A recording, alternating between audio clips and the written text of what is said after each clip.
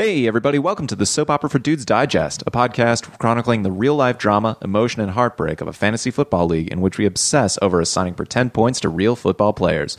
I'm your host, Chris Smith, and each week we'll talk about the big roster moves, upsets, victories, and defeats from the past week in this league, and we'll, of course, cover the side bets and any other tomfoolery the managers have been up to, and talk about what we're looking forward to this coming weekend. So we're heading into week 6. Yay, week 6.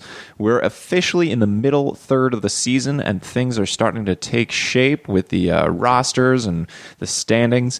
And as we head into the weekend, we have a lot of moving pieces and some really interesting matchups. But let's first take a look at what happened last weekend.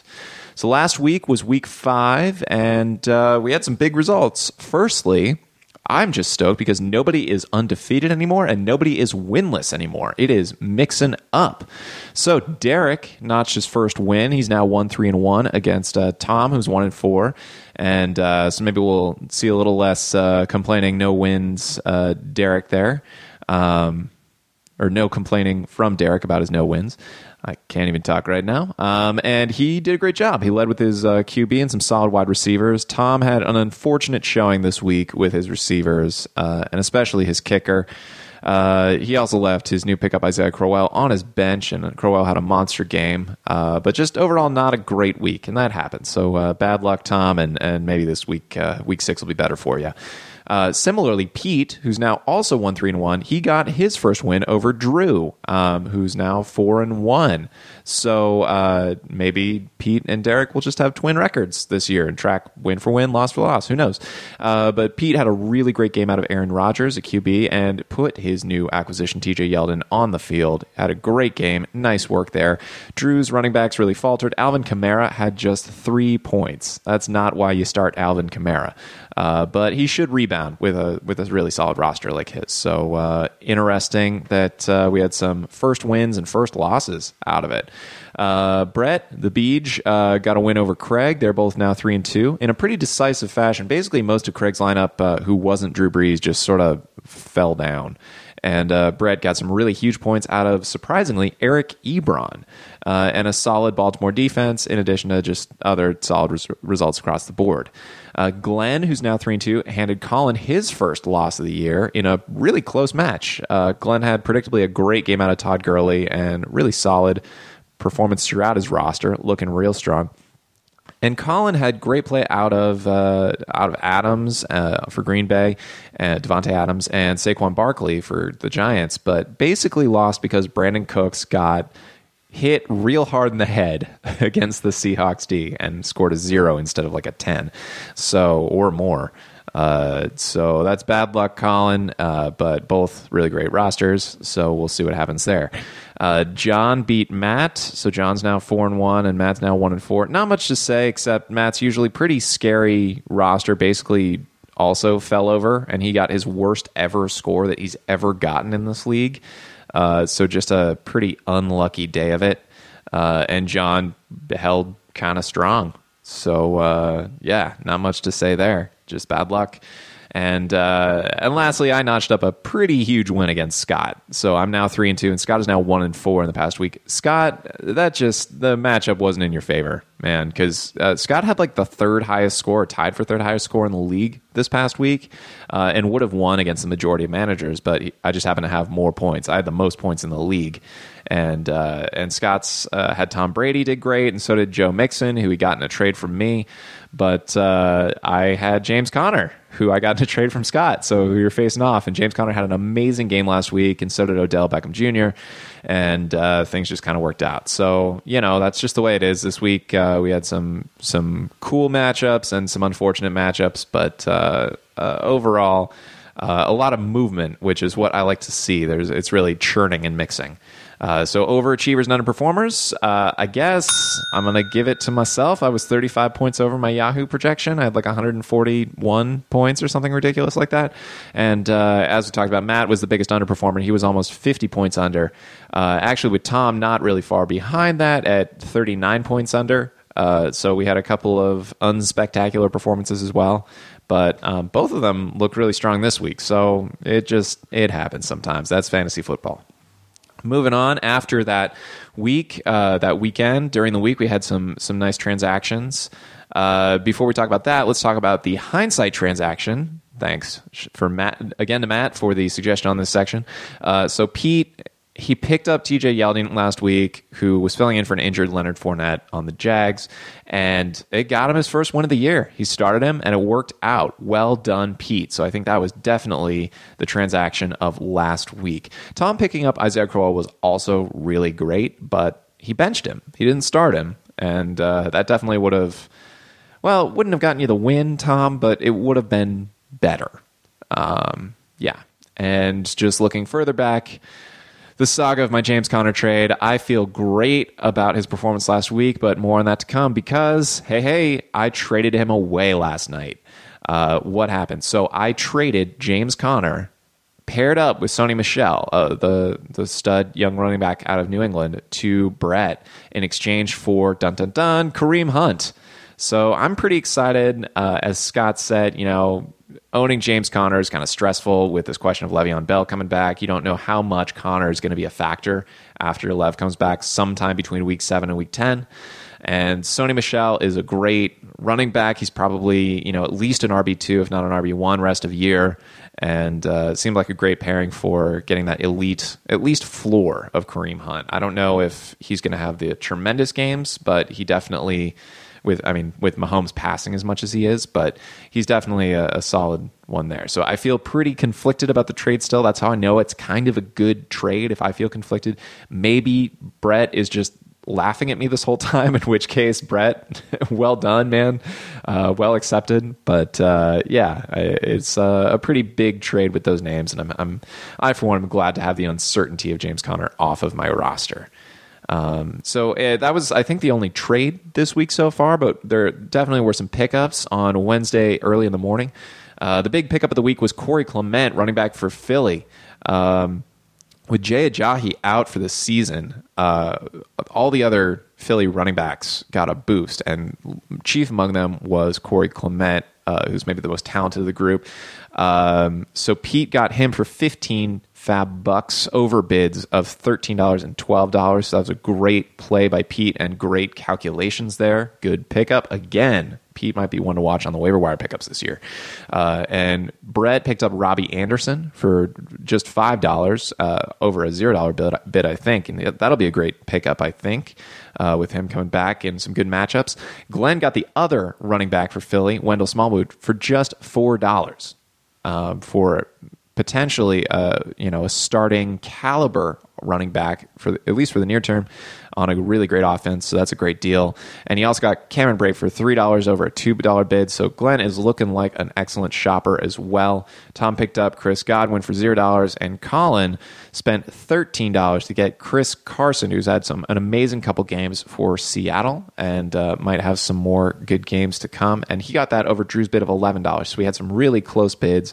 People are getting more savvy, except for maybe Derek, who threw $12 away on the Kansas City D. I have no idea why they go up against the New England Patriots this week. Not entirely sure what happened there. Also, I threw $3 away needlessly on Geronimo Allison of Green Bay. He's recovering from a concussion, but might be back. And if so, I just kind of wanted to in on the target share for Aaron Rodgers there. With some other receivers banged up on Green Bay. So maybe a good deal, maybe not. But we're definitely not throwing away the money we were a couple weeks ago or last week. Also on the free agent market, Tom picked up the New York Giants D. Pete got Sterling Shepard for free. Matt got the Seattle D against Oakland. They're playing in London, so who knows what's going to happen over there, but probably not a great game. So that's probably a great pickup. Scott and I got some kickers. Drew picked up Austin Hooper for $0, and Austin Hooper had an amazing game last week. He's the tight end for the Falcons. Maybe he'll continue to have good games. Hard to predict. Tight ends are super hard to predict this year, so we'll kind of see what happens there. And Scott got CJ Uzomah. Speaking of unpredictable tight ends, CJ Uzomah for the San Francisco 49ers. So some interesting moves. Not too much that I think was ridiculous, except for maybe spending $12 on a Kansas City defense. But who knows? Maybe they are recovering from injuries and they will be awesome against the New England Patriots. So yeah, we'll see. Looking ahead, I guess we got some cool matchups this week. A couple I really wanted to highlight. One is Colin versus John. Pretty easy to highlight this one. It's the first and second place managers in the league so far facing off against each other in the battle of who will win and who will lose. Colin, I guess that's always what the battle is, but Colin is looking for Matt Ryan to have a great showing at home against Tampa Bay and for Devontae Adams to really show up against San Francisco. He's also starting the concussed Brandon Cooks against Denver. That's pretty risky with that defense and that concussion, but we'll see what happens there. John needs Kirk Cousins to just ball out against Arizona, but also for David Johnson to run all over the Vikings in Minnesota. So maybe just like a high offensive game there in Minnesota. So maybe Arizona really shows up and really targets DJ. He also really needs AJ Green to have a good game of it against Pitt, but I don't think that's going to be too hard. I think it's going to be a really close game and interesting to see how it shakes out. The edge might be on Colin right now, but we will see how that goes. That's going to be a cool one. Additionally, I just really wanted to highlight the Matt versus Derek matchup this week. It's a huge overachieving potential in this game. I think Yahoo has this one entirely wrong. It predicts both to hover around the 90 or so mark. I think it's going to be bigger because Matt has the always dangerous Patty Mahomes and also some other boom or bust players that I think are really going to boom, like Beast Mode against Seattle. I really don't think that Oakland's receivers are going to do much, and Marshawn playing against Pete Carroll I think is going to do really, really well.